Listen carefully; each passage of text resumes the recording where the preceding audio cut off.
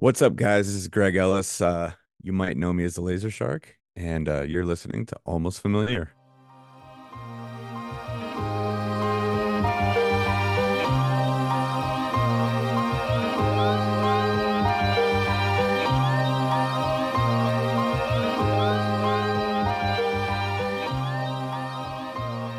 Welcome back to Almost Familiar, everyone. We're so glad you're here. Thank you for being here. It's kind of fun and exciting for us to return to an interview format after doing passenger logs for every city stop of the Soundship Space System tour. In case you're not familiar, the interview format is our typical format for this show, and today's guest is not unfamiliar to the show. We have Greg Ellis. You might know him as the Lazershark, or you might know him by some of the other work that he does, and if you don't, then you certainly will after you listen to this episode. But when I was looking back through all of the episodes we've done, I realized that our episode with Greg was our 4th episode, and I think today's episode with Greg is our 44th episode.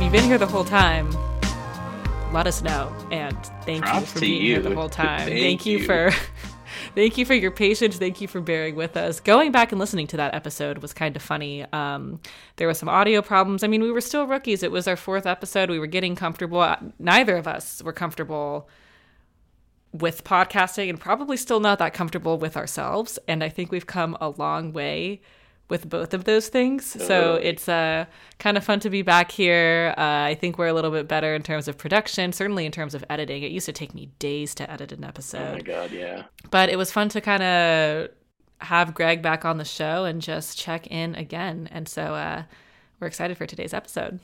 Yeah, absolutely. For the better part of 15 years, we've become mostly familiar with the Lazershark working with pretty lights as he fills up the city skies, illuminating the darkness.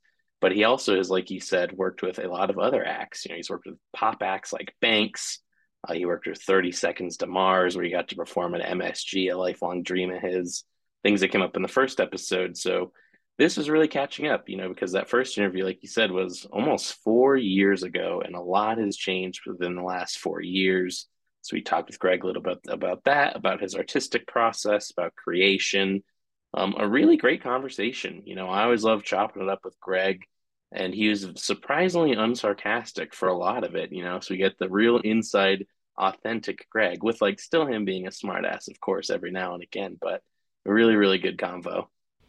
Yeah, of course. And we love when our guests kind of let their personality shine, and we love when they're themselves on this episode, because whether you're on the show or whether you're listening, we just want you to be comfortable. As two people who are chronically uncomfortable, we are just here seeking comfort. That's right. Is this our comfort zone yet? Kind of. I think so. While we're recording, we both have our cozy mood lighting going on in our respective homes.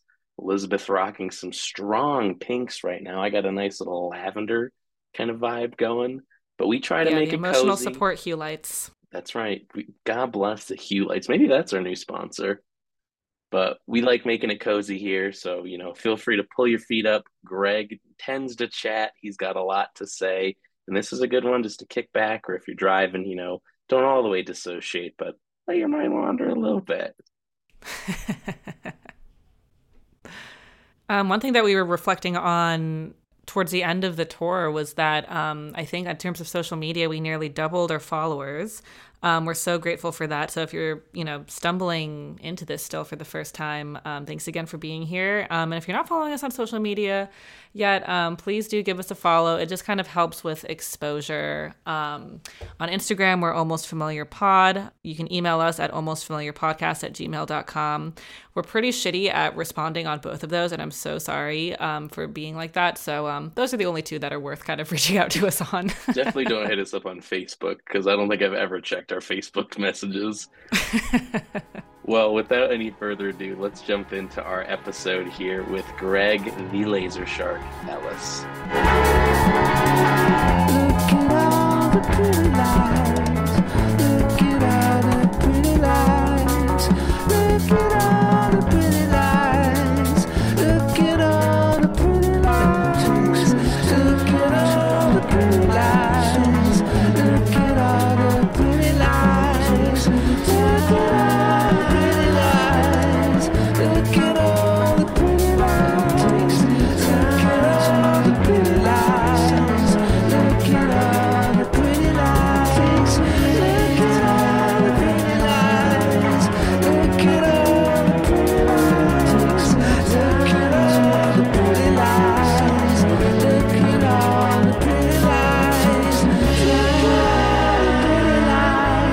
Look at all the pretty lights. Look at all the pretty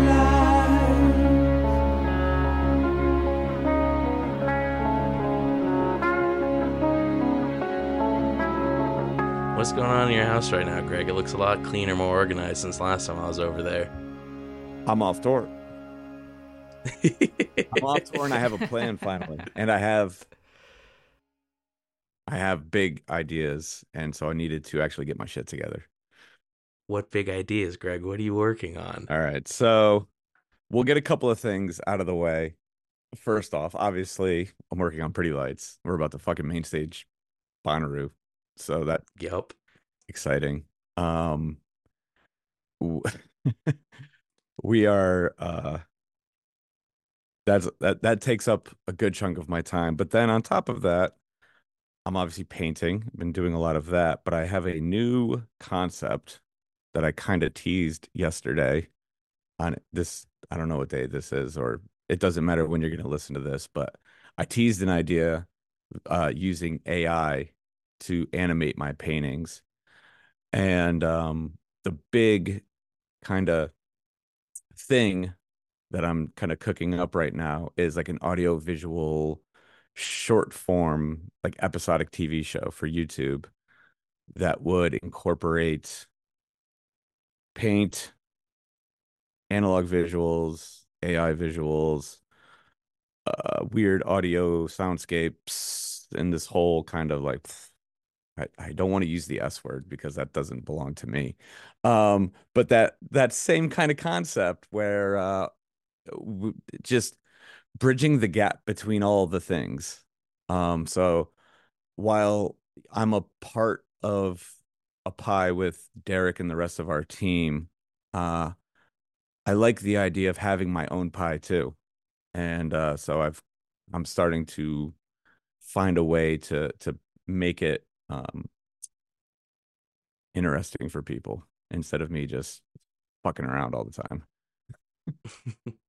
Yeah, you definitely have your own. Everyone has their own flavor that they bring to the pie. I feel like each piece of the pie could stand on its own, which is really cool. Which makes it really cool to experience as a fan. And just hearing you talk now, like it's amazing that it's so like it's multimedia, it's interdisciplinary. It's like it's been so cool because I think when I first encountered you as it's definitely in relation to your role with Pretty Lights, of course, but like just especially during the pandemic, and maybe you were doing it before the pandemic, but it seemed that you were talking about it more publicly. Very cool to just see you share some of like your multimedia work more, just like as an artist, and kind of getting to know you outside of that context. Yeah, well, so that's that's kind of the pandemic was an interesting thing because uh it provided opportunity and it taketh away at the same time, right? Um, couldn't go do concerts, so I had to do something else. So I started doing those live streams, the modern mythology and other wackiness. And then all the streaming platforms got really pissy about copyright infringement. And so accounts got suspended and I stopped doing it. And I haven't really for the last 3 years had a reason to experiment with the video synth as much and to do that kind of that side of things. So a lot of that energy went into painting, which has been the greatest thing that's ever happened to me. Honestly, I fell in love with it pretty much instantly. And I've gotten, I mean, other people tell me that I've gotten pretty good pretty quickly. So I wouldn't say that I'm good yet, but that's neither here nor there. Um, but I think that the, my whole approach to being an artist is to just let the moment guide you. So opportunities come, opportunities go. And instead of, sitting in my bedroom crying because I couldn't do this thing the way I thought I could, just find a new way to do something else. And then eventually maybe you can come back to that idea in a new way that makes it better, makes it more you, and makes it more memorable, hopefully, for better or for worse. You know, there's a great chance that this could be like a fucking like one of those what's that movie that Phil and I used to laugh at all the time with the piranha? Is it just called Piranhas? What's that? Like the knockoff of Jaws thing It's like I don't know. It's like a comedy horror movie called about the piranhas. I yeah, think it was just called like Piranhas, and I know they did a sequel like Piranha yeah, 3D, but yeah. that's beside the That's point. exactly right. So there's a chance, and I'm way open to this that I put whatever this thing ends up becoming, right? Because it's still very much in its infancy. There's a really good chance that it's so terrible, but also very memorable. Then there's a chance it could be cool and it could be good, but all of those things are acceptable end results to me. And as I get older, I've come to this place where it's just like, there was that little soundbite that Rick Rubin put out about like, don't create for your fans, create for yourself. And there is like 80% truth to that. You do have to keep your fans in mind when you do this stuff because at the end of the day, they pay our bills.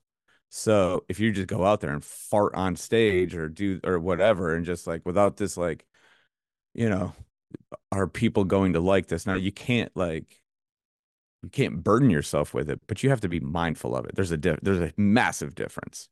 And there's a massive difference between people who create for the sake of being popular. And, so this there's a spectrum to it all. And I'm definitely drifting more into the create for myself side of things. Um, and more often than not, though, it does seem that when I create for myself, I'm creating for my fans. I was gonna say, I think it's such an interesting thing as an artist because that's where you do find your fan base, and it's typically people that support whatever your authentic vision is. And it's been a really interesting thing to see with you because like you kind of have like a brand now, like you've really expounded from just being like this PL lighting designer and your work as an artist. Like I think the thing with artists in general, it's like we're so accustomed to seeing the final product that you forget about everything that it takes to build up to that. Yeah. Like when I went to your studio, like a couple years, I think it was maybe a year ago or 2 years ago. I can't remember when that was, but I remember you were like reading a lot about art, and I know you've like it's the practice, the gaining of the knowledge, and then you talked about the concept of kind of like being a vessel, I guess you could say, No. where like that creativity comes to you, but then you have that knowledge to be able to kind of do whatever is called upon you at that moment. And I think like a question I have around that is between being like an artist with doing your painting and an LD, does that kind of channel feel the same, or is it different parts of you that are being channeled in that moment of expression? Well, uh, so there's one glaring difference, right? One is in front of thousands of people, and one is in front of my dog.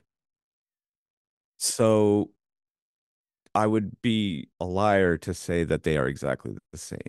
But from like a creative fulfillment, they're very similar. The experiences are obviously very different. And but that's why I love having both because as a lighting designer, right? You're at least me and a handful of us. I almost like to consider it like it's a performance, right? Some guys they go out with their time coded shows and they push go or the computer pushes go for them or whatever. And you're not, you're just kind of babysitting either your own ideas or somebody else's. But like for me to go out there and really just without a net follow along with the music and be open to, whatever circumstances affect me in that moment. It's a performance. And as the way that I've approached painting definitely takes some of that. It's the mentality or lack thereof, I suppose. So if I'm doing, sometimes I have a plan going in.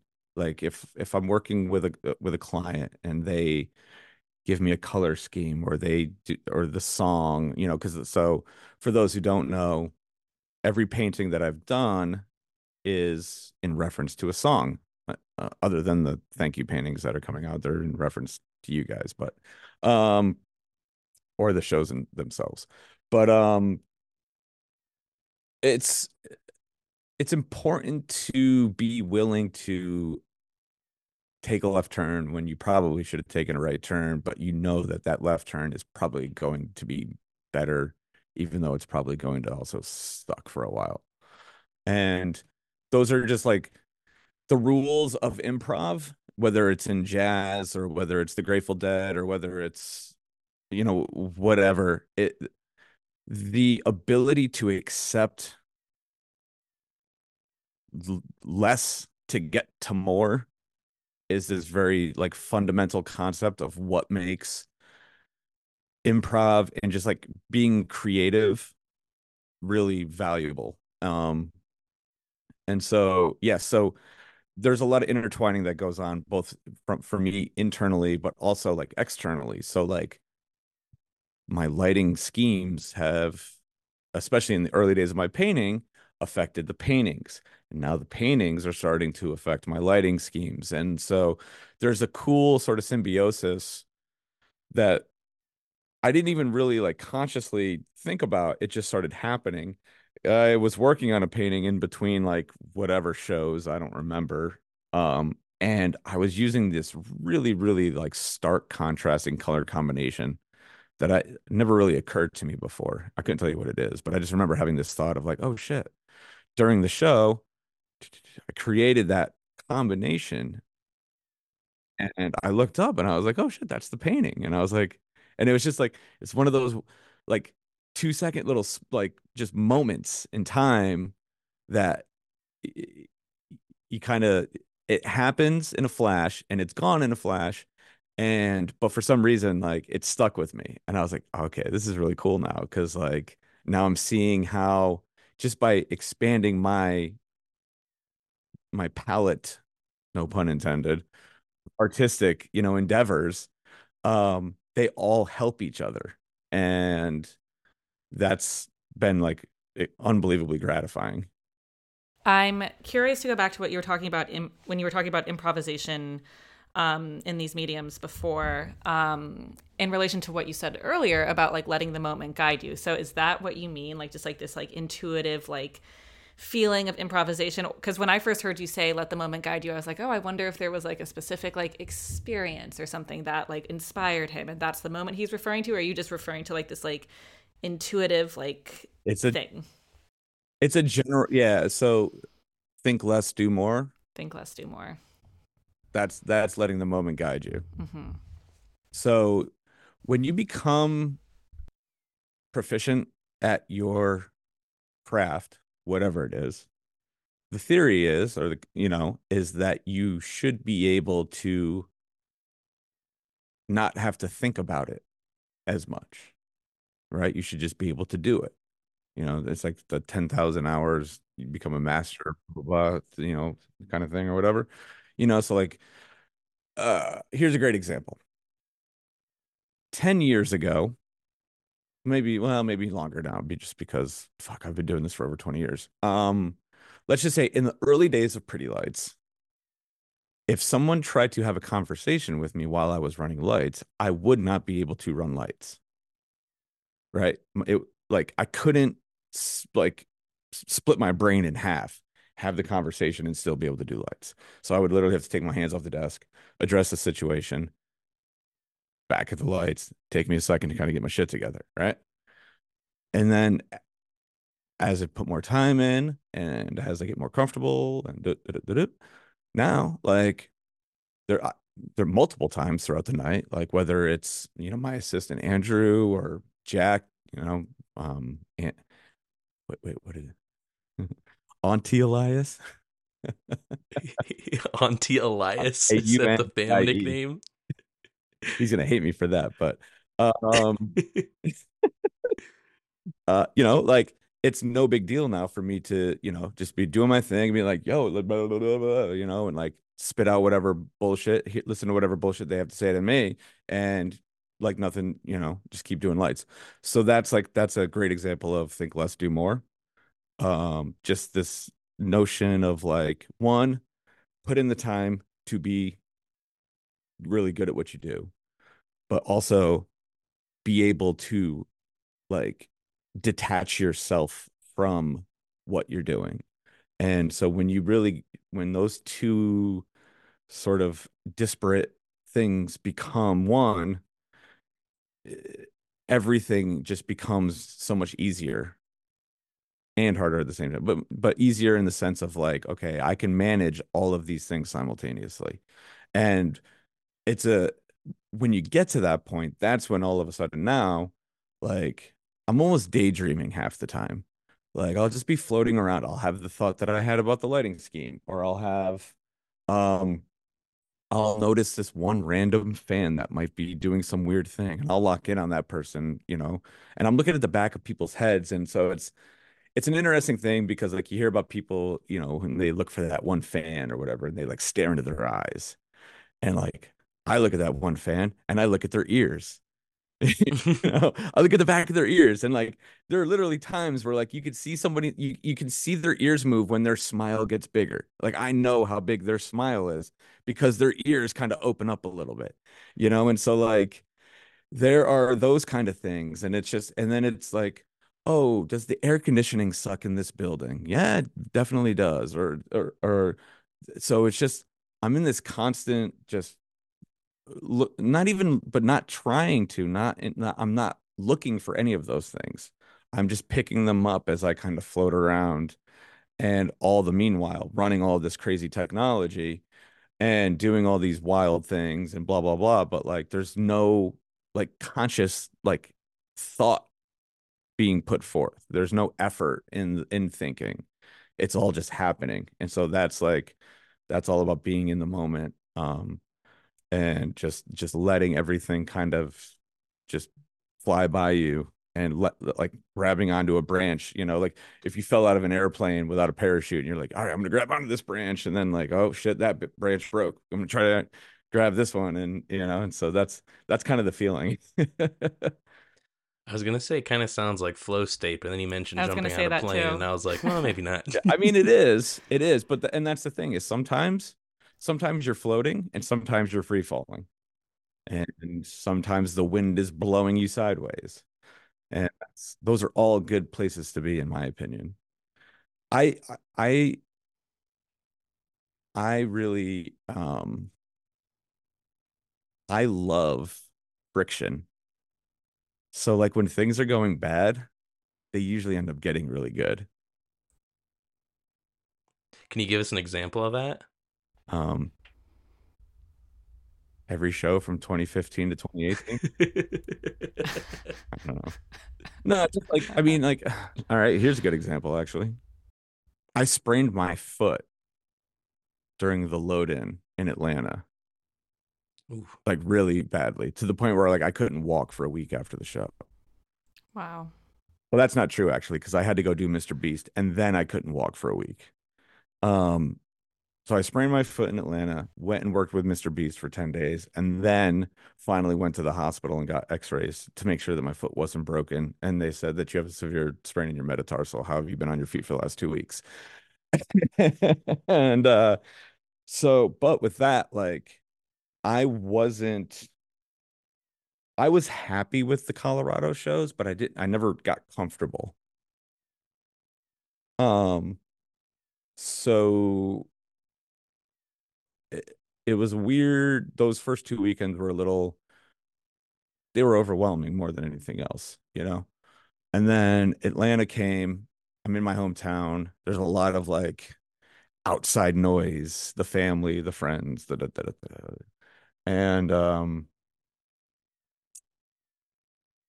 then I sprained my foot and I could barely walk. And our team, the ladies on our team, are such incredible people, and they go so far out of their way to take care of all of us. And so, like, Whitney and Jaron, those two are just top notch. And they would like make sure that I was icing it, and they'd come check in on me and give me Tylenol and all the things. They were momming me up real good. And to the point where I was like, you guys need to leave me the fuck alone because you're driving me crazy. And so I was just in such a weird headspace because there was just so much happening, and like my kids hanging out of sound check and like all these and I felt a million times better about those Atlanta shows than I did about any of the Colorado shows. And I'm not saying it's because of all that, but I'm sure there's a skill that I've developed that when I'm like really under pressure, I kind of have a way of channeling it into positivity, I guess. We always used to joke about like Darth Vader Greg, like when I was in a bad mood before a show, like the dark side makes me stronger. And then like I would always go out and just like fucking crush the show that night. So whether it's like some sort of just like, I don't know, emotional instability, or just I need to go see a psychiatrist, I don't fucking know. But yeah, bad things lead to, or bad moments lead to good things. I've always tried. I've always, I and whether or compensation, I don't know. But yeah, I try to always channel energy, good or bad, and try to put it out in a more positive way. So going back to the idea of a flow state, it was really interesting to hear you talk about, because just as a fan, I almost call myself a casual fan, but I don't think we're casual fans at They this started point. a fucking podcast about the. I wouldn't call that casual. So as a fan that maybe doesn't understand like music in like the technical sense, it's like I understand, I feel like I'm more inclined to be like, oh yes, the musicians definitely get into a state of flow. And so it came as a interesting nugget to hear that like you also get into a flow like within your position on the team, like in, I'm sure it's like in any show. Super cool. When musicians are improvising, there seems to always be like a foundation that they will improvise from, and then they can segue back to that later after they improvise. You following so far? Yeah. So I'm sorry? It's called The Song. The song, yes. I think that question was a rhetorical question for myself. I was like, am I following my own train of thought so far? Sorry. So Okay. I guess my question for you is that conceptually, when you are maybe like creatively approaching like a project from the start, like how much of a foundation are you going in with that you are improvising from on your end? Well, it's different for everything. So, I mean, with Pretty Lights, time is my friend. I've been working with Derek for 15 years. I know that music better than anybody. And I have a relationship with Derek that only comes with time. We have a mutual understanding what we expect from each other most of the time.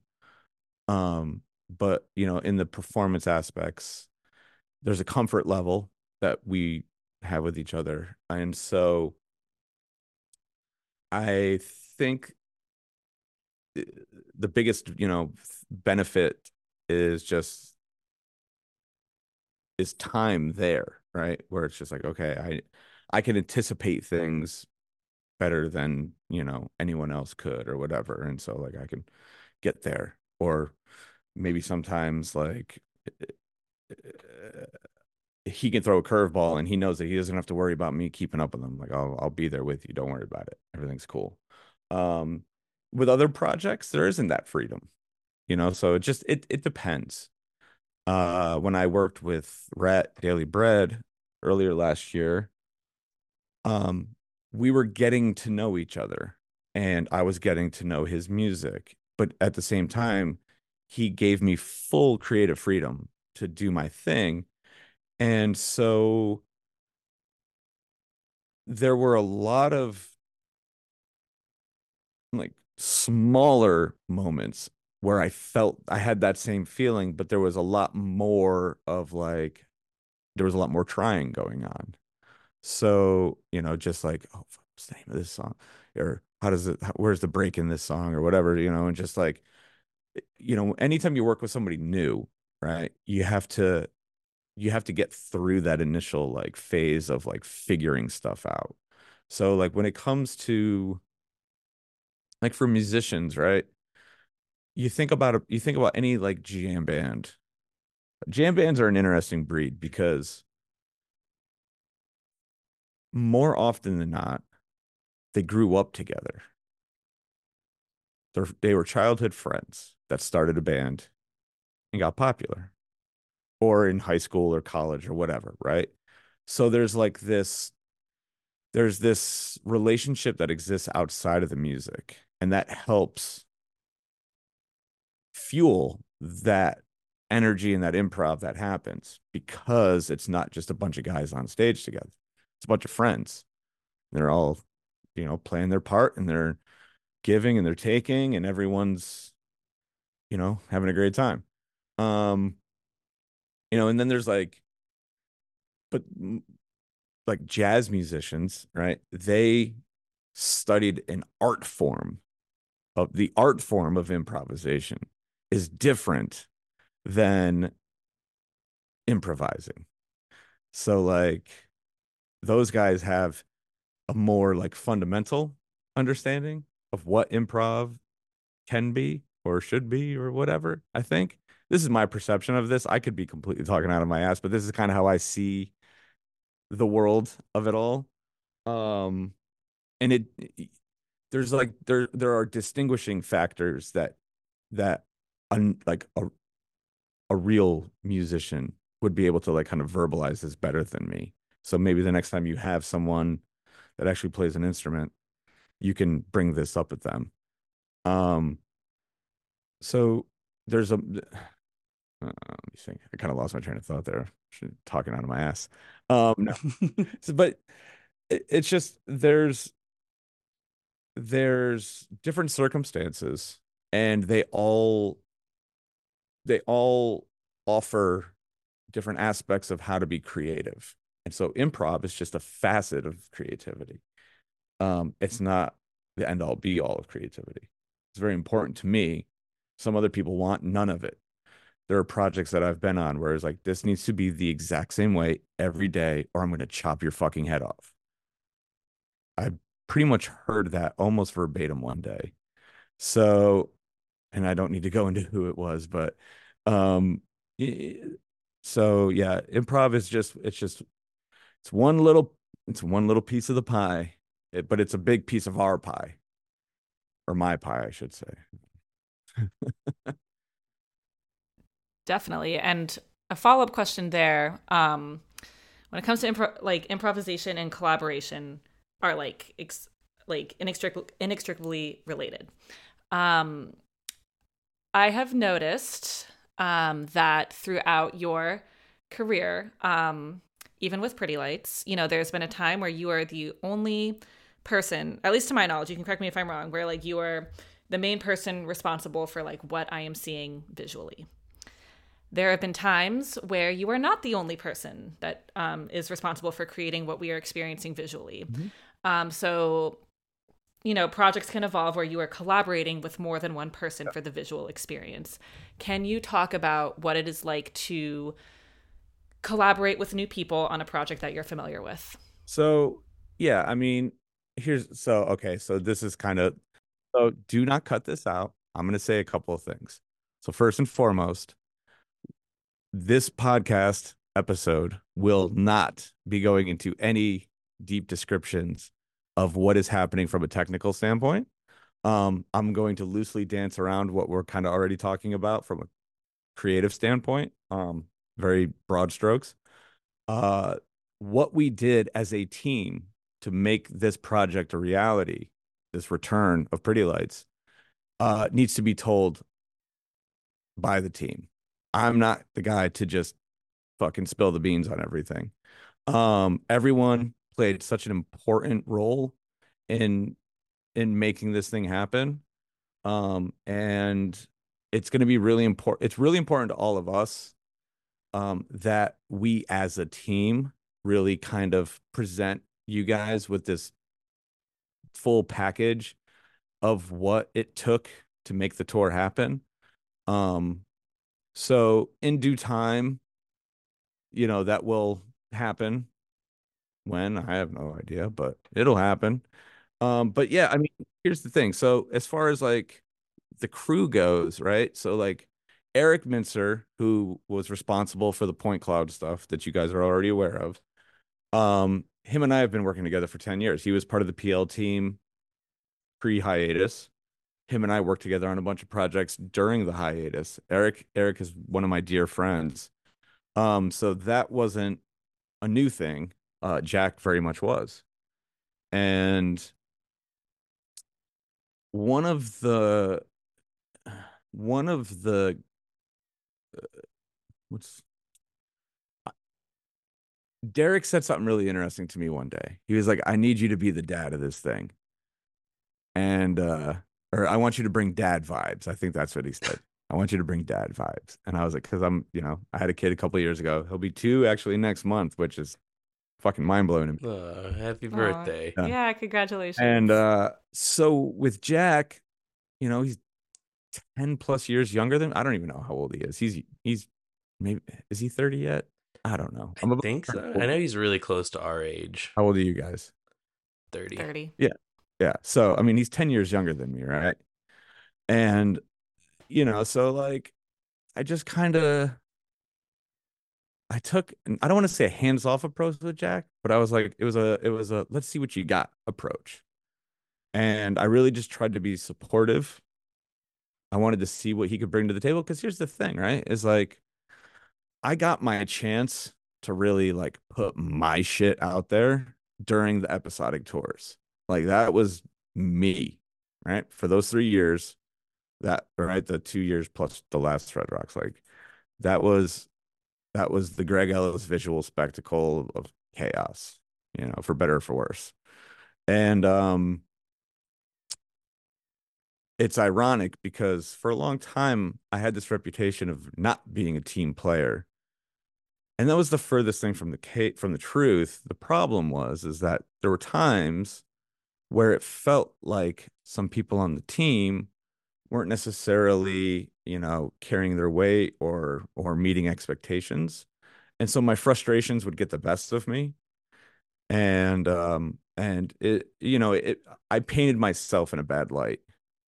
And so when the conversations began that we were building a new team, I was like, let's fucking go. I'm all for it. And I was beyond excited and I was beyond thrilled to have Jack on the team. Just knowing the little bits and pieces that I knew of him from, secondhand accounts and social media and such. I'd never actually seen him work live before, but I knew about him and I knew that he had something to offer. And so, it was really great to have a new energy to play off of because his excitement helped get me excited at times when I was when I was struggling with certain parts of getting the show together. And so yeah, it's whether this is just me being older and a little kinder or whatever, I don't know. But like it was a great experience and I'm happy beyond belief to have the team that we do have. We're happy too. It's a great team. I asked Elizabeth about this before you hopped on, but I don't know if you're aware of what happens in the Pretty Lights Facebook group, but they're doing like this little swirl elimination tournament of like their favorite nights of each venue throughout the tour.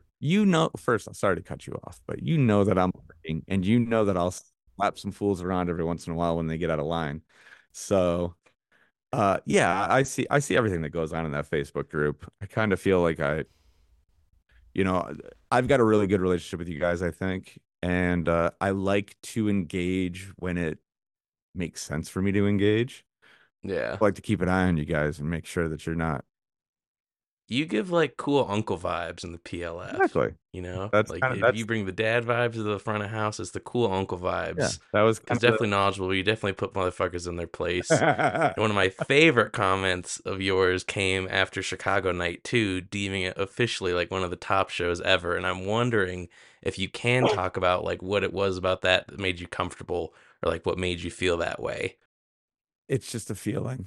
Because here's the thing. I couldn't tell you what the fuck songs we played. I couldn't tell you what I did.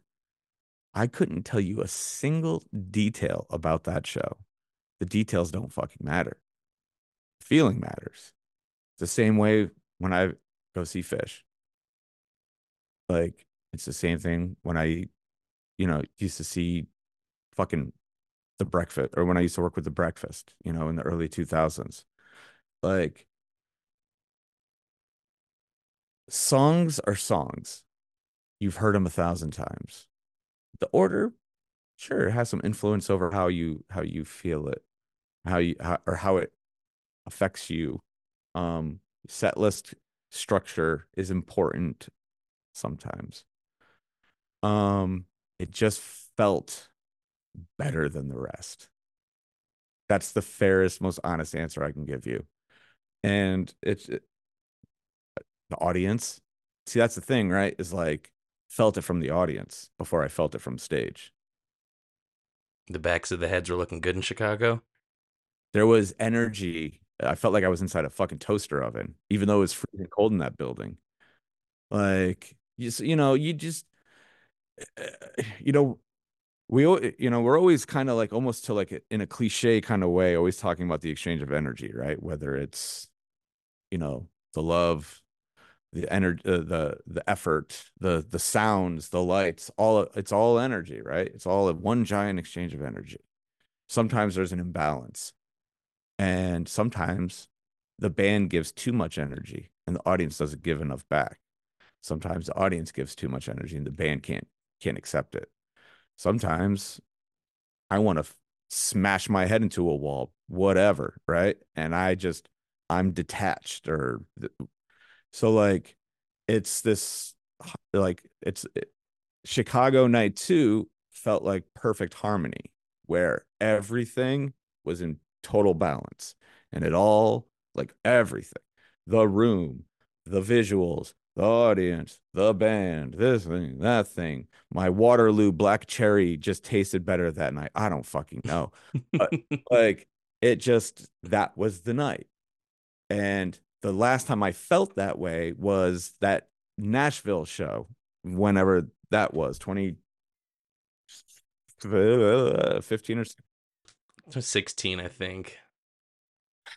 As the guy who's been to every Pretty Light show since 2009, Chicago Night 2 was, not to say that there weren't 8 shows on this tour that were better than Nashville in 2016, but I can tell you that, like, I've never felt the way that I felt during a show the way that I did at those 2 shows. So there you go. Yeah, it's an interesting thing, that feeling, because I neither of us were at Chicago, so that was one of the ones that we were streaming, which, like, so fortunate to be able to do that. But from afar, in a living room in Colorado with two other guys who are huge PL nerds, like, felt. There you go. See, if you could fucking feel it on the stream, then you know it's a really good show. Because here's the reality, right? Like, I won't do couch tour. I did couch tour. Interesting. Well, because you're missing half the show. You're missing all of the other stuff that matters. You're missing the environment. You're missing the people. You're missing the way the sound bounces off the back of the arena. Like, all of those things matter. Like, the dynamics of audio don't translate on those recordings. Like, it's great to be able to hear it in like soundboard quality or whatever, but like natural live sound is a completely different experience. And so while you can pick up on aspects of a live performance through a stream, like, it's apples and oranges, right? Like, we're having 2 completely different experiences. And one, here's the reality. I get it. We did small venues. Only so many people could show up. And so, we put a fuck ton of effort into those streams. And I'm glad that we did because there was a lot of people that needed to be able to be a part of that couldn't be. So it was really great. And I'm not taking away anyone's stream experience. I'm just saying, as far as like the concert experience goes, like it's it's an odd thing. And I think I might have even said this at one point. It's an odd thing to pass judgment on a show that you weren't at, for better or worse, right? So like you can't, like, some dude sitting on his couch listening to the show, that's the best musical performance they may have played that tour. It could have been fucking whatever people are freaking out about today. I don't know. But like there's so much more that goes into that concert, right? And so like I'm not like, it's a weird thing to me, right? Uh, Yeah. it- I get what you're saying, and I think specifically like a moment that stands out for me probably is like one of my favorite moments of tour was in San Francisco during the Finally Moving, where everybody's singing it, and it's a moment we experience almost every show it feels like, or every run where Finally Moving gets played, but the way our voices sounded just like reverberating in that tiny room, like it doesn't translate in the stream, it- but in person that shit was ripping through my entire core. yeah. The room, we probably talked about this at length on the last podcast, how important the room is to a show. We tried really hard to pick the right rooms for this tour. You know, Derek is super, super, super like tuned into that aspect. The room matters. The room matters more than people will ever realize. And whether it's the way the room sounds, whether it's the surrounding areas of the room, like if you're outdoors or whatever, like natural beauty versus, are you in a baseball stadium or whatever, right? Like all those things play a role in how that concert is perceived by everyone, crew, band, audience, everyone, right? If I'm under a balcony, that affects my experience. If I'm, freezing cold, that affects my experience. And then in turn will more than likely have an effect on how I do my job because I'm so dialed into what is going on around me. So like the room, like, people were like, oh, Greg's like the sixth member of the band. No, fuck that. The room is the sixth member of the band. I'm like the dude sitting on the bench cheering everyone on. Like, straight up. The room is so important. It really is. I can't stress that enough. And I wish other designers would have that mentality because I see so often, and this is a big thing that like I try to stress to like the younger folks who ask for advice. My number one bit of advice as a lighting designer is to be flexible and to work with the room. So like, you could have this beautiful, like meticulously crafted vision of what your stage design should look like, right? But if it doesn't work for the room, it's not going to work. And so you got to be able to give and take, Oh, ceiling's a little lower than we want it to be. Well, fuck it. Let's adjust everything. Let's do this, or let's move these things forward or backwards or whatever, right? And so work with the room. Um, and yeah, that's like for any LD out there listening to my voice right now, work with the fucking room. Stop trying to be so uppity about your bullshit ideas and just work with the room.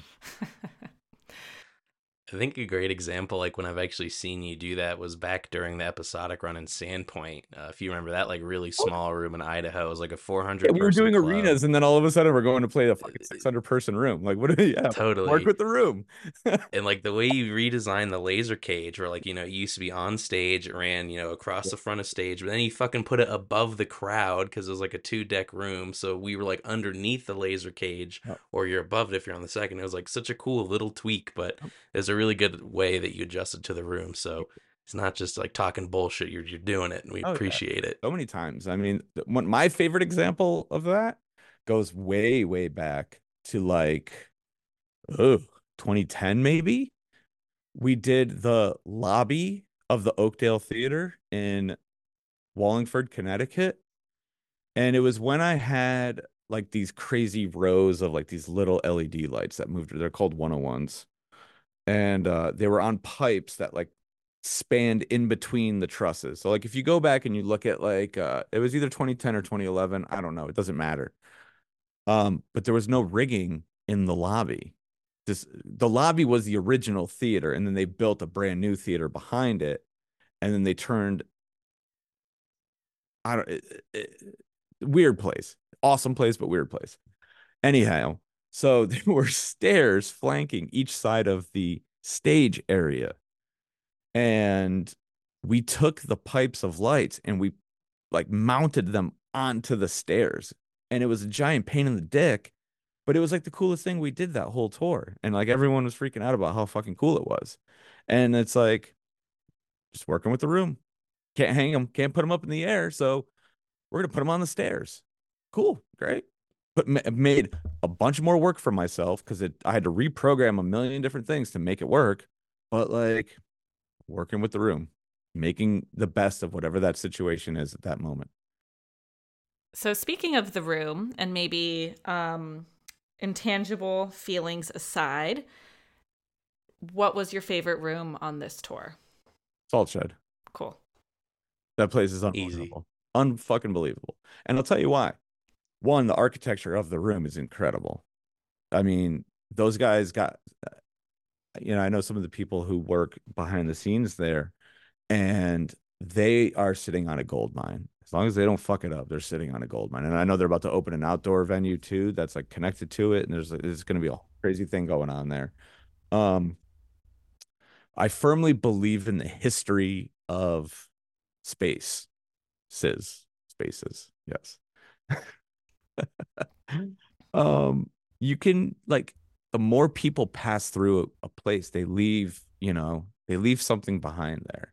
And so, like, granted, it wasn't a venue, but like for whatever 80 years, there were generations of people that were there for 12 hours a day, slaving, making salt, table salt or whatever was going on in there, or distributing it, or I don't know the details, but you could just like these old buildings that have character and they have this essence to them that like it's the reason, like, granted it's different now, but like Madison Square Garden is the greatest arena in the world because of its history and because it's in New York City, but because of its history. The Municipal Auditorium in Nashville, history. The Salt Shed has history, even though it's not music history, there's history there. That is a part of like, that is an incredibly important part of American history, is that like industrial revolution, industrial age, whatever the glory days of America, stuff. And like Chicago was a major, major part of all of that. And so to have a space that, was basically saved from, you know, more than likely, destruction, I would assume, if they couldn't figure out what to do with it. I'm sure at some point it would have gotten just torn down and turned into a place where, really cool things can happen, is the greatest thing in the world to me. I wish more promoters and more, just people would take that approach. As these new venues like the Mission and the Eastern, they're incredible places too. Don't get me wrong. They got modern amenities, and well, for the most part, they like got their shit right as far as like the architecture goes and the load in and load out and all that kind of stuff. But like to me, and now granted, like I'm not setting up anything anymore, so I don't have to deal with the bullshit of like sometimes like these old rooms offer a lot of challenges for my crew. And I'm sorry, guys, but if I had my way, every room that we played would have been built before 1950. And I guess talking about like rooms and spaces, I'd love to talk to you about the couple of things you got coming up this next year, which have a lack of a room because they're massive festivals with Electric Force and Bonnaroo. And with Bonnaroo, I'm really curious because you posted this little thing about how you went there for the first time in '03 please tell us about your first Bonnaroo experience and then what it was like to go back and then what you're thinking about or how excited you are for the next upcoming show you have there. So, all right. So, I mean, here's the reality. I felt like I got a consolation prize in 2003 because I really wanted to go in 2002, but I had to go graduate high school. So, and that was the first Bonnaroo was when Trey Band did that legendary performance where he had like 15 people on stage and it was just complete chaos and it was the greatest thing ever. 2003 was a little bit more of an homage to the the older generation. If I remember correctly, I couldn't even tell you everything that I saw because it was such a whirlwind experience being that young and just like, this is before cell phones and before the like even like the I mean the internet was really just becoming like what we know it as now, like in the early Hmm. 2000s. So like you weren't overexposed to anything, you know. Was Bonner as big back then as it is now? I mean, maybe not. That's the thing. I couldn't even tell you. I don't know how many people. There was a Sure. fuck ton of people there. That's how many people were there. You could look it up, I'm sure, but like it was massive, yeah. But I mean, it was grateful. It was The Dead with Joan Osborne, which was interesting to say the least. Allman Brothers, Neil Young and Crazy Horse. These were like the big, like the headliners, right? And then like I remember, golly, what Um, I saw Mike Gordon and Leo Cocky do it. They did their acoustic thing, and that was interesting because my only experience with acoustic music at that time was like in a coffee shop or whatever. And then like straight up like Lisa Kudrow playing, in the corner of the coffee shop on Friends. Like that was like but like at the coffee shop that I worked at. Like we used to do the same kind of thing, right? And so like to see two dudes play in front of thousands and thousands of people playing acoustic guitars, I was like, is that's possible? Okay. So that was something that really like stood out to me, to young 19-year-old Greg. And then obviously the story about Rack and Todd, because those were friends of mine. We used to do shows with them. And so I was like so incredibly like happy for them. And I was like on the rail, like Todd was like right in front of me, and he was a ball of nerves because he was playing in front of the biggest crowd he'd ever played in front of, and he definitely fell off his keyboard stool or bench or whatever, and he definitely felt very embarrassed. And every once in a while, I like to remind him about it because that's what good friends do. That's right. Keep you humble. And then let's see. The most memorable thing that I don't actually remember anything about, it's all just one big blur, is Sector 9 playing for what seemed like 12 hours straight. And Mike Gordon sat in with them, and I was on too many mushrooms. And it was interesting to say the least. I couldn't tell you. I mean, like I was I was in a weird place, but it was You're fun. saying Murph and Gordon were rocking together at the same time, or I guess so. damn, I don't know. I'm mushrooms, man. The experience of it is stuck in my mind, but like the details are so long gone. So yeah, but that was like it was such a different time in like being a fan of music. Like we had to get print up directions on MapQuest and look at a road atlas and like, if I had to call my mom or whatever to like check in with her, I had to go to a payphone. None of this shit existed back then. Or if it did, like it barely existed. Maybe one of us had a Nokia phone on him or something, like with those little brick things with the snake game on it. And I don't even couldn't remember, couldn't tell you. But yeah, it's just like it was an experience. But it also like it reaffirmed the notion that like I wanted to be in the music business because I saw it on like a grander scale than I had ever seen it before. Because like the festivals before that were all like, I mean, Wes, you're from New York, like about the fucking podunk back mountain festivals that happen in New York and Massachusetts for like 3,000 people. Like that was my experience prior to that. Yeah, The, same. the Worm Towns and the Strange Creeks and the uh Sterling Stages and all, Sterling, yeah, damn. like all that kind of stuff. Yeah, Here's a there's probably, I mean, if If anyone that hears this podcast was at a Grandma Jones spring fling in Afton, New York, hit me up with a DM and let's talk. That's all I'm going to say. So that was the great that was the greatest upstate New York festival of all time.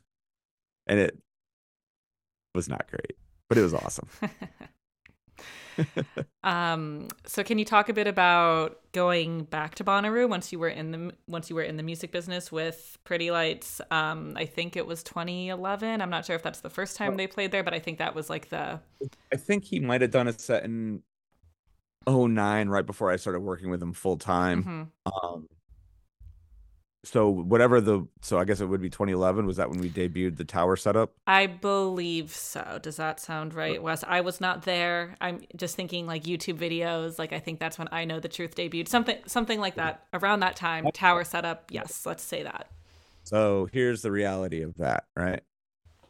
I was so overwhelmed that there wasn't any room for any other feelings. There was no nervousness in that sense. It wasn't like, oh my God, I'm at Bonnaroo. It was like, I'm pretty sure that I am about to lose my job after this weekend because this show is not going to work.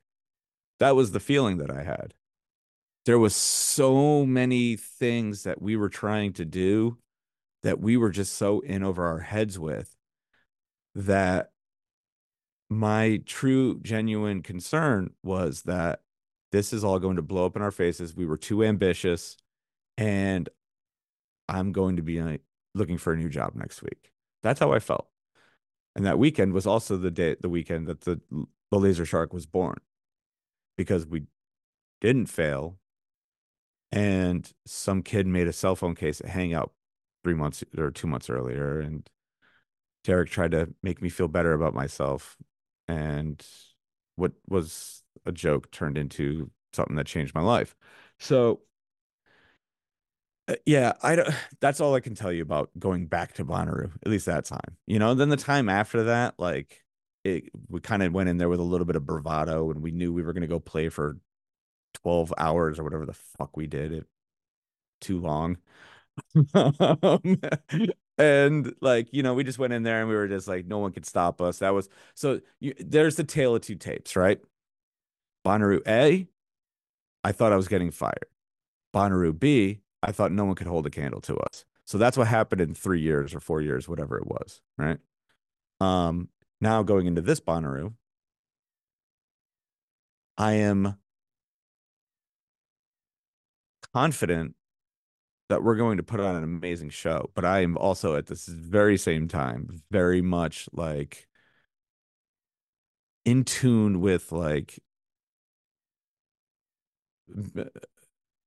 let's make sure that we just do things the right way, if that makes sense, I guess. Like there's no bravado going into this. There's no, "Oh, we're gonna get them." There's none of that. Like I'm just putting my head down, doing the work, and I just want to be as ready as possible to make that show as good as possible. I have no doubt that it will be. One question I have for you is like just in your opinion, what does the comeback mean for like the cultural landscape of the scene that we're in? Honestly, I can't speak on that because I'm not a part of the culture in that sense, I don't think.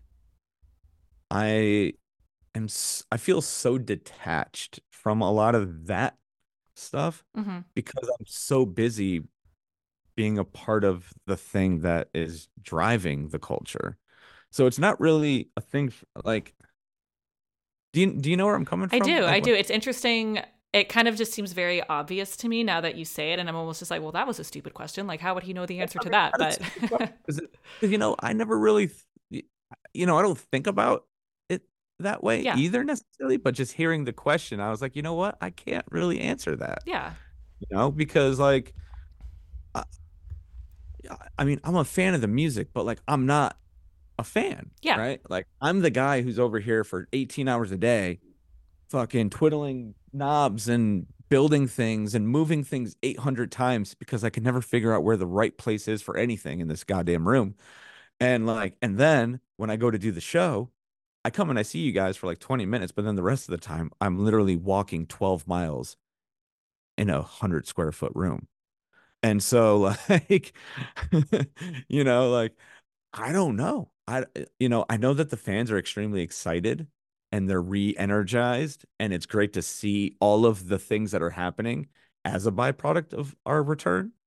Things like the silly little competition on the Facebook group and like the sticker stuff and like, everyone keeping super wacky detailed oriented set lists where like I'm like, we play, what are you guys talking about? We didn't play all those songs, did we? And like I don't know. So like to see the engagement of the fans, that if you want to call that a cultural impact, then yes, we are doing good. What is happening to my screen right I now? don't know. I don't know what you're doing. Sometimes when you're talking, like a little thumbs up will come, and I'm just like, what the Yeah. fuck is he doing? That is, The man. fi- It's well, you're the it's He's the so laser shark. animated. It's like the fireworks. Like we're at, you have special effects. You're like, we can't Wow, tell what you a we guy. can't tell you about it though. I thought that was one of you guys like being like, yeah, keep going. No. Yeah, you hit these rambles and the fucking thumbs up comes out of your mouth. I'm like, yeah, Yeah, it tracks. yeah. It works. Sure, whatever. Yeah. Oh, I see the box back there. I know you're doing some stuff. Turning knobs, fireworks are on your Zoom. That's too fucking funny. That's great. So, very fair answer to that question. But you still are a fan. Maybe not, certainly maybe not like with the Pretty Lights project, but like you are a fan of like live music in general. So, are there any other productions you admire right now? Like maybe specifically that like occurred during the hiatus, like when you weren't working with Pretty Lights, like what is catching your eye right now as like, oh, like this is a really cool production? Well, I mean, the easy and obvious answer every time is Chris Kuroda and Fish and GIF. Can never forget about GIF. Everyone, if you ever go to a Fish show, just scream GIF's name at him. He loves that. No, he doesn't. Please don't do that. I'm gonna get in so much trouble. No, I mean, Fish is always the guys that kind of like keep us all in check, and they're like, "Hey, we're still here, and we're still the best at this. Don't forget it." How about someone that has come after you then? Here's a great example. Of now, I don't pay enough attention to all of it, but obviously, New Year's is always such a big kind of concert extravaganza night, and a lot of bands will bring out these, specialized rigs and designs for their New Year's shows. And I actually, made it a point to reach out to both of these guys and tell them how great of a job they did. Was Ben Factor from Humphreys McGee and Tiberius from Sector 9. I've known Tiberius fucking for forever. And you know, it's good to see him starting to, really develop his own approach to what Sector 9 can be, because obviously he had really big shoes Agree. to fill. And it's a hard thing for anyone to try to come after someone, right? It's nearly an impossible task. We talked about it the other day, and he's like, I still get reminded about Saxton, and it's like, yeah, well, whatever. There's nothing you could do about that. But he's got the right mindset to like really, forge forward and come up with clever and creative new ideas and think outside the box with the gear with those goofy fake laser. I guess they're real lasers, but he's gonna love that. I mean, listen, had he not used them, I probably would have used them, and I probably would have regretted it because I don't think that they would work well for how I like to approach things. But he did a really, really nice job of making them his kind of like signature thing for the last few years. And and I gave him the advice that if you feel like they've run their course, leave them behind and never think about them again. And so I'll be curious to see what he does this year to see if he does leave them behind or if he does keep using them. Um, you guys love to remind me about certain things that we've done in the past, and I have no problem leaving them there. So I think it's interesting that both of those examples you bring up are guys who came in for like very established LDs for like very established musical groups. Yeah. Well, I think you have to try a little harder. And well, I mean, I don't know because like I got really lucky and I got to develop a thing with a guy and I've been with him for a really long time. I'm not coming in and they're two very different circumstances. I had to work my ass off to do what we do. And those guys have to work their ass off to erase what someone else did, essentially. And so it's two different things, but they all kind of lead to the same place. And I mean, I don't know if that's just, coincidence, but those were just those were the two shows that I saw pictures of that I was like, wow, all right. Like, great job, guys. Like, you really both knocked it out of the park. Now, circling back a little bit, talking about CK5, like he's obviously, I think, one of the goats as far as LDs go. But that rig in particular that they have, and MSG, we talked a little bit about earlier before we started recording, but it was my first time being there ever. Yeah. And seeing that rig in that place was probably one of like the most wild visual spectacles I've ever seen. Just with that rig, the way it's able with those electric pulleys, I guess it is what causes it to Yeah, kind they're of called ribbon and called flutter. winches or hoists or whatever I mean, there's 20 different names for them. Yeah. But the My question is, if we got everyone in PLF in a GoFundMe, how much do we each have to donate so we can get around and mess around with one of those one of these days? what, a motorized winch? Yeah, for like have that big kind of rig, because I feel like that just like plays very well with what you do I stylistically. Like I mean, could just imagine you having a fucking field day on that. here's the thing, right? Is like there's more to it than just the fact that they can move. Plenty of people are doing shit that makes things move, right? It's the intention behind the movement that's important. And so, as far as the GoFundMe goes, I don't think we can afford it, or the PLF Heard. can't afford it anyway. I don't know. We'll see. It's not cheap, not cheap at all. Yeah, I don't assume it is. But the thing that sets them apart more than the technology is the intention behind the technology. And that's something, sorry, and that's something that I've always, you know, taken great pride in as well, is like it may not be obvious, but there's a reason why I pick the things that I pick. And we'll get into that at another time. But like intention really, should be the driving force behind the decisions that you make. You know, I don't want to just have that new thing because it's the new thing. It has to do certain things that I deem important. So yeah, so the reason why fish will forever and always be better than everyone else is because of that mindset. Their intention and their attention to like how things all coexist is is on a level that no one else's is, in my opinion. Um, and they think about everything through, but they set themselves up for success more often than not because of their intentions. And they have the piggy bank to fund those intentions, so that always helps.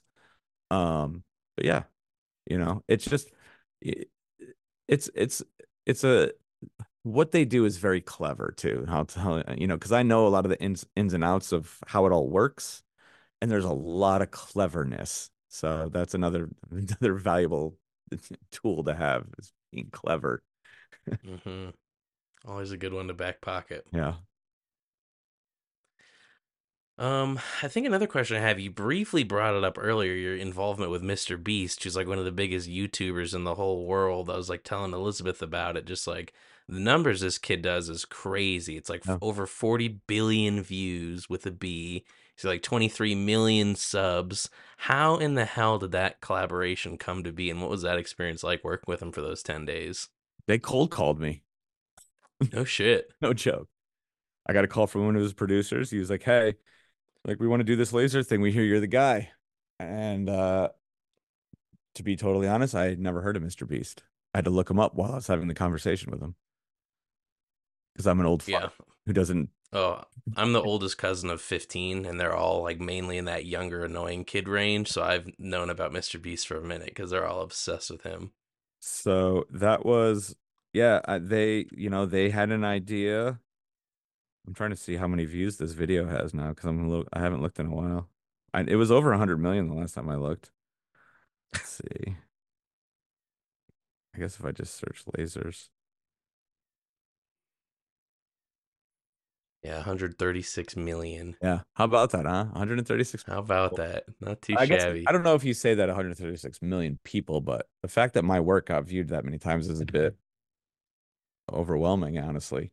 Because I'm used to performing in front of a crowd. So like y- nothing I've ever done has been made for TV or anything like that. I did a couple of award shows, but like it was a very small little piece of the award shows.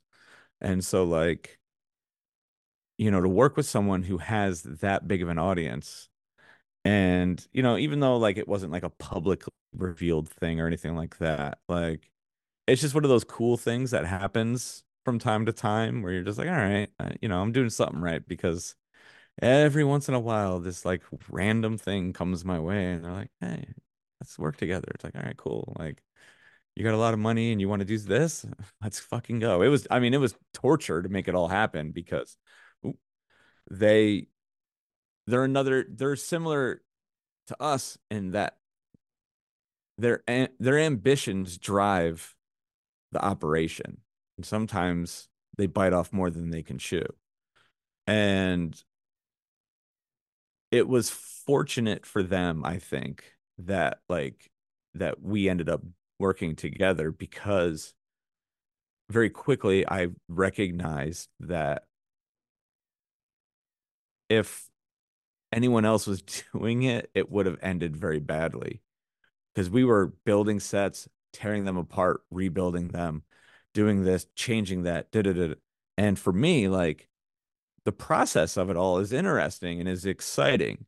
And I'm not married to any of it. Like, I'm not like, I can't believe we're not doing it this way. Like, this is the only way. Like, I don't have that mindset.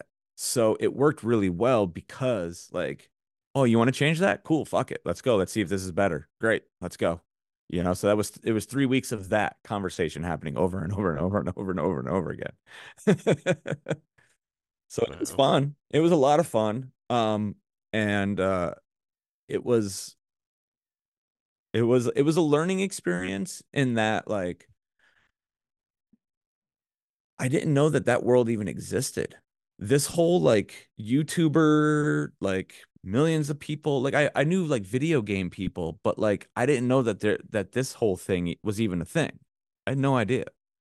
And so to see that there's a whole generation of people that are creating a new avenue for like entertainment is pretty interesting to me and hopefully like you know there will be more opportunities like that because y- you're not dealing with a studio or sponsors or any of that kind of stuff that usually comes from working in film.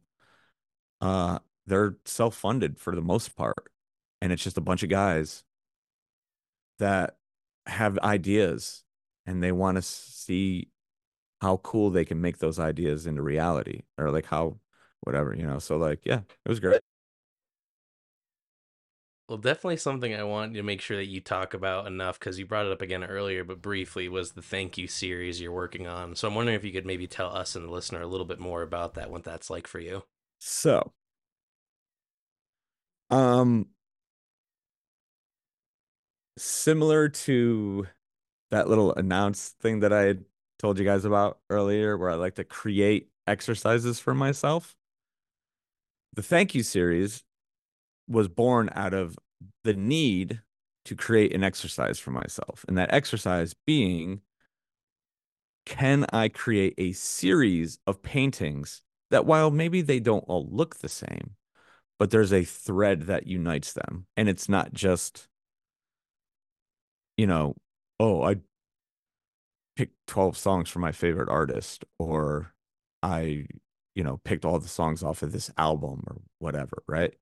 So one of the things, because like, as I get better and get more attention for the paintings that I do, there's going to come a time where I'm going to start doing some sort of public showings. And that's kind of, where the thank you series isn't that, but it was an exercise to see where how I felt about not just doing a painting, but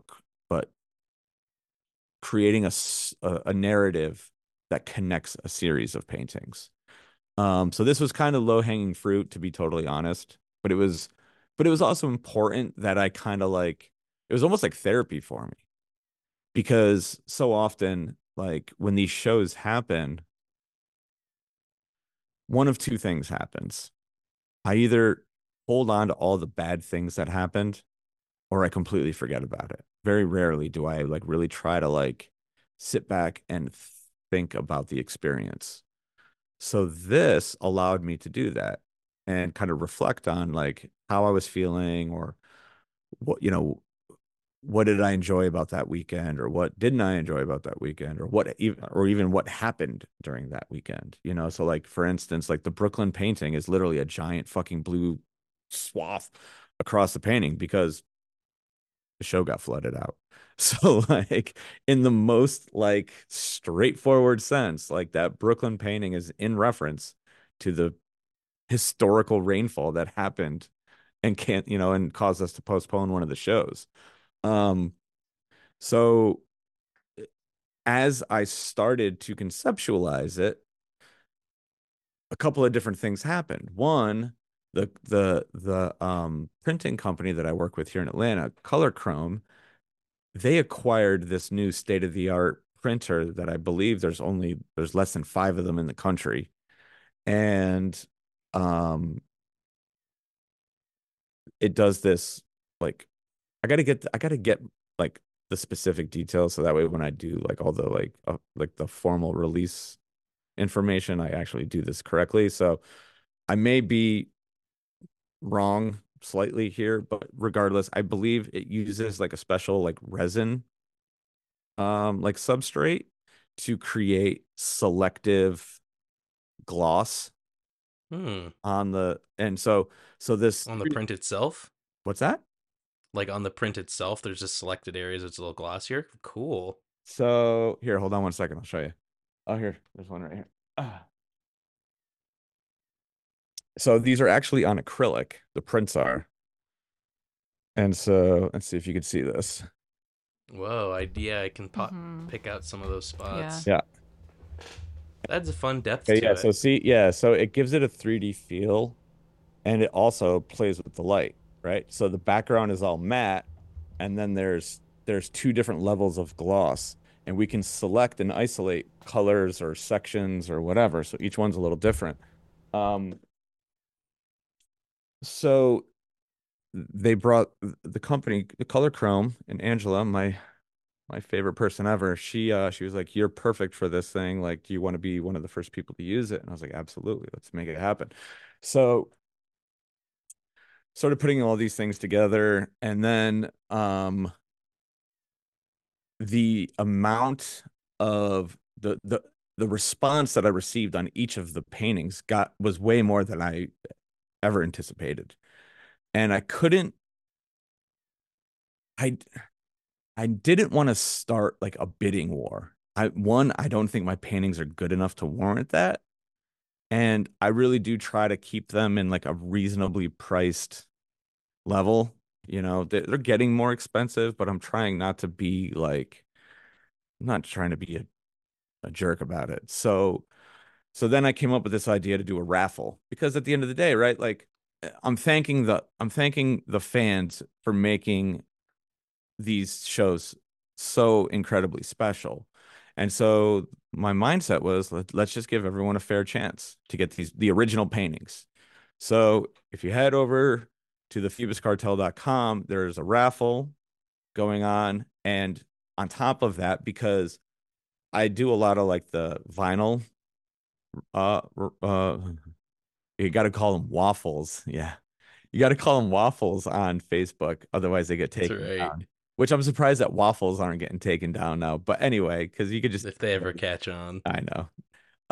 But the worst thing in the world is to like, it's it's gambling, right? You're just throwing your money at something and hoping you get something in return. So then I was like, well, all this Lazershark merch is, very what's the word I'm looking at? It's in demand. And the one thing, so I'm telling like eight different things all at once. So just keep up if you can, because my mind just goes in 1,000 different places when I get into these territories, because a lot of things happened in the past to kind of get me to where I am now with how this all came together. So the way that I use Squarespace for my website and for the storefront. And one of the limitations in Squarespace is a rigid shipping and handling situation. So like you could set up profiles, but like if you have different types of things that all require different shipping rates, you can't like create different options, but it has this advanced shipping thing, but it doesn't really work. And so I had set a flat rate of like $10 or whatever for shipping, right? Regardless of what you bought. So you could buy 30 things or you could buy one when it was a flat rate. And because originally the shop was open to sell prints. So a tube, to purchase the tube and to ship the tube, cost around $10. And then when I started doing the merchandise, obviously shipping charges are a little bit cheaper. So then I started catching some heat from some people being like, I can't believe you're charging $10 to ship me a fucking hat. And it's like, well, bro, it's more complicated than that. But here's the thing. I had a bunch of stickers made and I was sending those stickers out as like kind of compensation for overcharging on shipping. So that was kind of my way. And I wasn't promoting that. That was like a little surprise. Like, here you go. Like, sorry, I charged you $10 for shipping. Here's some free stickers. Right. And so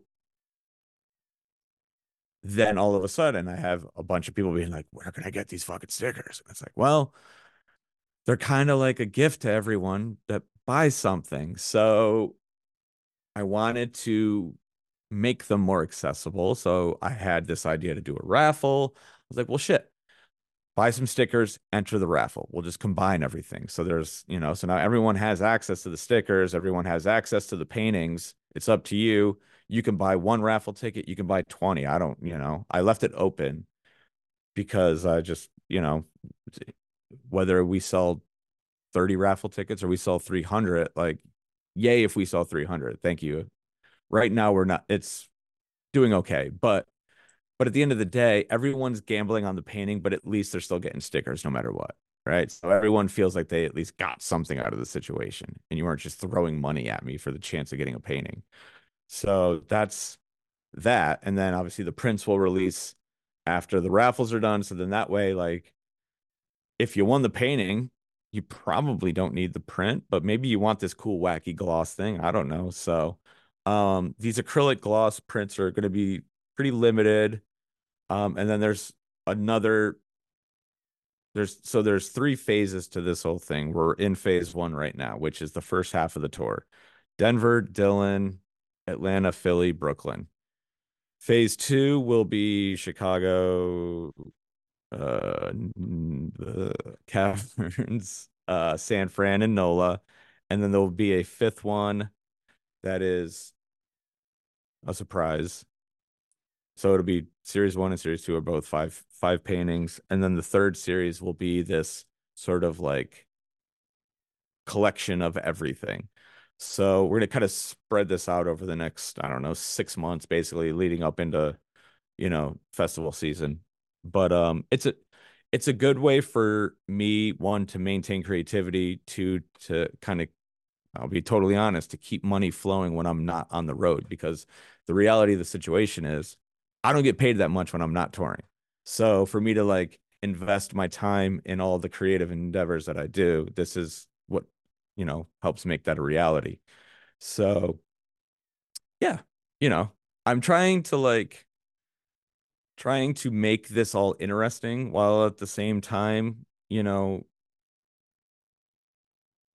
functional. right? You know what I mean? Because like it costs a lot of money to like keep all this stuff moving, and it costs a lot of time, and it's energy, and it's awesome, and I love all of it, but it also has to make sense. So here we are, selling stickers and raffle tickets and paintings and prints and hats and all the stupid things, and just trying to keep it interesting. See, you're just like a fan. Wink, Well, wink. Yeah. yeah, I mean the Lasershark merch is everywhere, man. It's like especially on this last PL tour, I feel like I was as likely to see that as like actual PL gear. And then obviously just living in Denver, I go to any general show, like I'm bound to see at least three to Oh, five of them. here- It doesn't matter what it is. here's the funny part about that. Because for years, I shit you not. Well, first off, I've been sitting on these logos since the pandemic, and I just never knew what to do with them. But I also didn't. I wasn't going to use them for merch. The original plan was to just use them for like my streams and stuff, and just have it be part of like the branding of like stream stuff. So I had these logos made. Shout out to Mike Tallman at Noise Studios. He's literally fucking taking over the world. He works with everyone. He's the best. And um, Sarah does such an amazing job. Stitch in Time. We got to give them a shout. Totally. Shout out Um, Sarah. yeah, she's been so great to work with, and her and I have a lot of fun with these collaborations. And some of the colorways are my ideas, and some of them are her ideas, and we just try to just see where it goes. And but the funny thing is like the very first one that I did when it was like the first round of dad hats and the shirts, like we were really conservative with it because I was like, this is before Pretty Lights had announced his comeback, and like I was just kind of floating in space, being a weird dude who does these things with different people. And I was like, who the fuck's gonna buy a Lazershark hat? Like this, like, I don't know if this is such a good idea. And so I was like really conservative about it. And they sold out like literally in seconds. And then I had people being like, I I wish I saved some of these messages because they were just insane. They're like, I can't fucking believe they sold out so fast. Like, like, why didn't you get more made? Like, people got angry with me, and I was like, holy shit, y'all are crazy. I was like, honestly, I didn't think I would sell as many as I had made. I think it was 50 of each hat, and I was like, I'd be surprised if I sell 25 of these. That's literally what I thought. And I was like, if I sell, if it takes them a month to sell out, fine, great, whatever. And so then that's when we started doing the timed releases because then I was like, well, everyone has an opportunity. Um, I am beyond blown away by the response that everything gets. Um, I really try to, you know, I'm I definitely don't think I'm as cool as the rest of you guys think I am. Let's put it that way. Like, so I appreciate all the support that everyone gives me. I really do. It means the world to me. Yeah, I'm always surprised by all of it because I never thought I'd be like in this position where I could be like, I can sell a hat with my stupid alter ego name on it. Like, that started as a joke. Like it just and the funny part is like other than that grassroots hat that happened a million years ago, like and that sold out quickly too, but I didn't think anything Oh, of it. true. 'Cause I was just like at that time, especially, like I just thought it was just the nature of the scene because I think at that time grassroots was just really popular. And so like all their hats were selling out, or maybe they weren't, but like I didn't put that much stock into it. And so for 10 years, I was like, whatever, like, and here we are now. And I try to be uh I don't want to keep doing the same stuff over and over again. So like eventually we'll move in a different direction with things. Maybe, Sarah and I will always work together just because she's been so great to me. So I'm going to be, loyal to her, but I'll probably work with some other, designers or whatever manufacturers, whatever they are these days. And try some weird new things out and we'll see where it goes from there. Um, yeah, I can't believe I'm selling fucking hats. Multimedia. I think maybe my last question for you is there were some memorable moments, like not related to the music at all from the tour. One is when Derek came down to front of house in San Francisco, and one is when you presented like the Crystal on stage in New Orleans. And I'm just wondering if you could kind of share what those experiences were like for you. It's funny because like we've joked about this stuff for years. A lot of times good ideas stem from jokes because you're like, oh, how funny would it be if we did this? And you're like, ha ha ha, it'd be so funny. And then you're like, well, wait a second, maybe it'd be cool. And then all of a sudden you start thinking about it more and you're like, we really should do this. And we more, we try things more than most other people do. Let's put it that way. So, Derek's always, one of the things is Derek's always, I've never been able to see my own show. I've never been able to see your show, and I've never been able to like experience that. And so he was like, you think it's a good idea? I was like, yeah, I think it's a great idea. And it was it was surreal to say the least, because after 15 years of, being 120 feet away from him or whatever, to like have him come up and hug me, I was just like, this is actually happening. All right. And the same thing for me being on stage, like that was that was something because for the first time, like people will turn around when I get the shout out and I get to make eye contact with like four or five people, but it's very fleeting, right? So to be able to be up on stage for whatever it was, 3, 4 minutes, I guess, maybe, I don't know. And to like actually like be able to scan the crowd and like, and be very nervous. Like I'm not a nervous person. I don't get nervous before a show. I don't get the anxiety or any of that kind of stuff. And I wasn't really like, I mean, I was nervous. I'm going to be honest. I was definitely nervous, but at the same time, I was confident that I could go up there and do, because some people have a hard time talking into a mic, but like, I've got a little bit of practice now with the podcast and stuff, and so being able to speak into a microphone is actually a skill. Not everyone can just do it, but the first time you do it in front of 4,000 people, it's a different fucking thing. And so there was that, I kind of hid in the booth for a minute just to kind of get my bearings. And I mean, it was one of those things that I'll remember for the rest of my life, in a lifetime of things that I wish I could remember, but I can't. That's one that will stay with me. And, it was so special because the exchange, right, is really what makes it special. The fact that over the course of a month or whatever, Derek got to come out front and then I got to go on stage.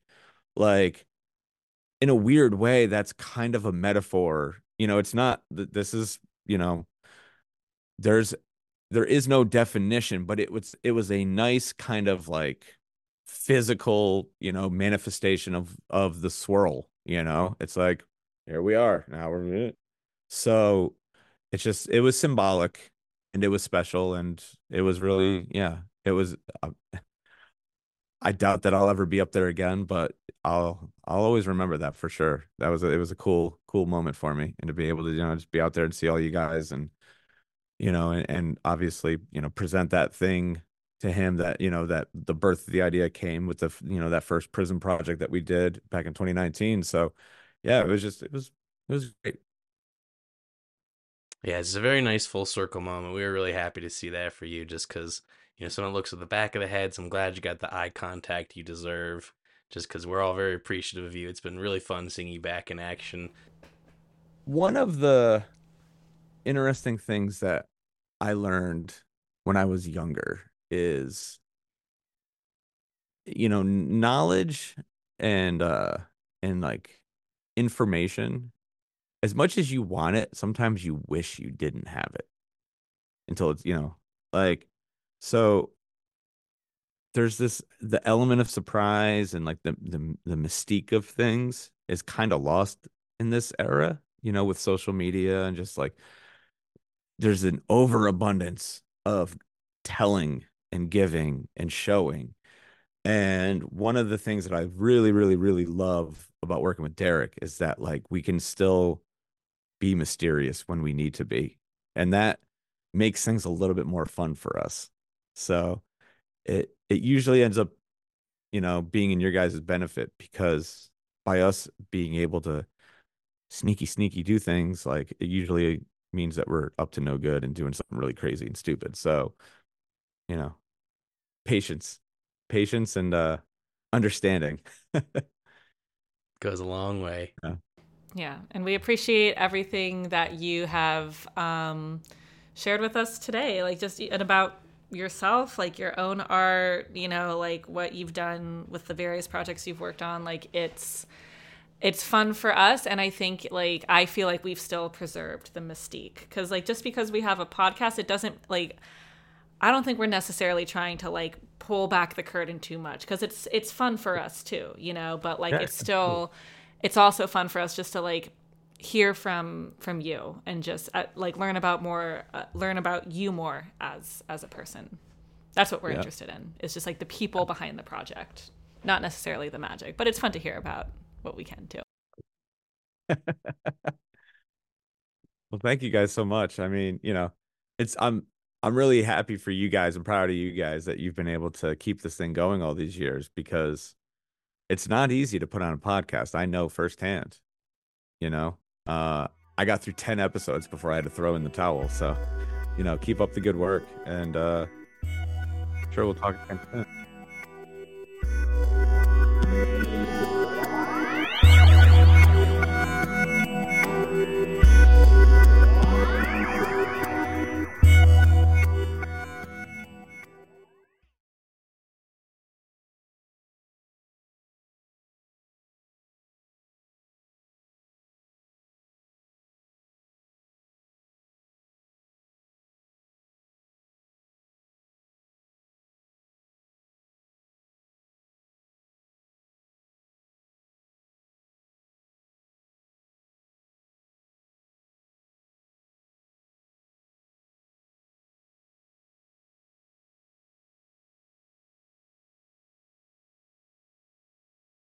And that was our little conversation with. Imagine. Well, that was our conversation with Greg. Just again, so thankful for him to have come down here and spent some time with us. Just being able to listen to whatever he's up to. As always, I'm just such a fan of him as an artist. And as his art continues to evolve, I see the way it impacts everything else that he does. So, Greg Ellis fucking around with art benefits all of us and hopefully kind of pick up on his passion. I feel like it's really hard not to. He's one of those people that when he tells you about what he's working on, he just puts his heart and soul into it. So, shout out to you, sir. Couldn't imagine anyone to be a better fit that has worked with the PL project, especially for the whole time as you have. It's cool to see those visions kind of coming together, but also really cool to see Greg's own vision taking flight on its own. Yeah, absolutely. And super cool to kind of hear about his journey with Bonnaroo, like the first time that he went, then going back 2 times with Pretty Lights as we start thinking about what they're going to do this year at Bonnaroo with their 2 sets. I think it's the first time that Thursday at Bonnaroo has had a headliner and a sunrise set. Did I get that right? You're kind of like looking off your... I need someone to fact check me. You know me. Yeah, that was an Elizabeth Confident fact. I believe the stat is that it's the first time that the main stage has been headlined on Thursday. Okay, yes, that is what I meant to say, but I was just running with it as if it was a live show. But again, so confident I believed it. I need to act that way more often. Yeah. Not just on the podcast, stepping out of the comfort zone. I've seen you do this off the pod. You're doing it. You're just unaware. Well, thank you for putting up with my fake news, everyone, and for bearing with us. We hope that you enjoyed this episode. We hope that you check out the first episode with Greg Ellis. I think the 2 of them together are really, I think they're really like holistic. I'm big into no repeats. I listened to that episode before we talked with him, and like I think the 2 are very different. So yeah, you'll get a sense of the 2 of us as being very different. The pod as being very different. We somehow had the audacity to record like a 25-minute intro. I don't know who the fuck we thought we were, but we know we're not that interesting. Better. It's better. It's better. we know that a lot of you have been rocking with us from the beginning, and for that, we are truly, truly thankful. And for all the new listeners, we're really glad you found us. Elizabeth mentioned our socials in the beginning. If you want to give us a follow, give us a holler. We'll definitely try to be better about getting back to y'all. But it's always so nice to hear from you. All the love and support we received during the tour and like after the tour wrapped up about our passenger logs was just so fulfilling to both Elizabeth and I. We always talk about how this is just something her and I do just for fun, but the fact that there are, a lot of y'all out there actually checking it out, it means the world. We are very, very grateful, and we don't take this responsibility to communicate the news and the happenings of the PL world and the people around it lightly. So thank you. We are very, very, very appreciative. Yeah, we love when the void shouts back. We're so grateful that you enjoyed the passenger logs, and we really hope that you enjoy this format well as we shift back into interview mode, as we cross our fingers for more Pretty Light shows this year where we can kind of return back to the passenger logs because those were so fun. But yeah, coming up next for our interview roster, we're looking forward to chatting with TF Mars. Yay, the boy, the co-founder of the All Low record label out here in Denver. Had a really great conversation. Really excited to share this one with y'all. Yeah, so keep your eye out for that in early February. I would say Happy New Year, but I recently watched that episode of Curb Your Enthusiasm. I think it's called Happy New Year, where one of the plot lines is like criticizing, how long after the new year you can say Happy New Year. So I'm just trying to stay on brand because in our last episode, I think we were talking about the stop and chat. Yeah. So this episode's Curb Your Enthusiasm lesson is that it is too late to say Happy New Year. So I don't know. Hope y'all are doing well so far. Yeah, much love and no Happy New Year for me either. But keep drinking water, keep listening to Pretty Lights, keep taking care of yourselves, keep taking care of each other. We'll see you next time. See you next time. Thanks for listening.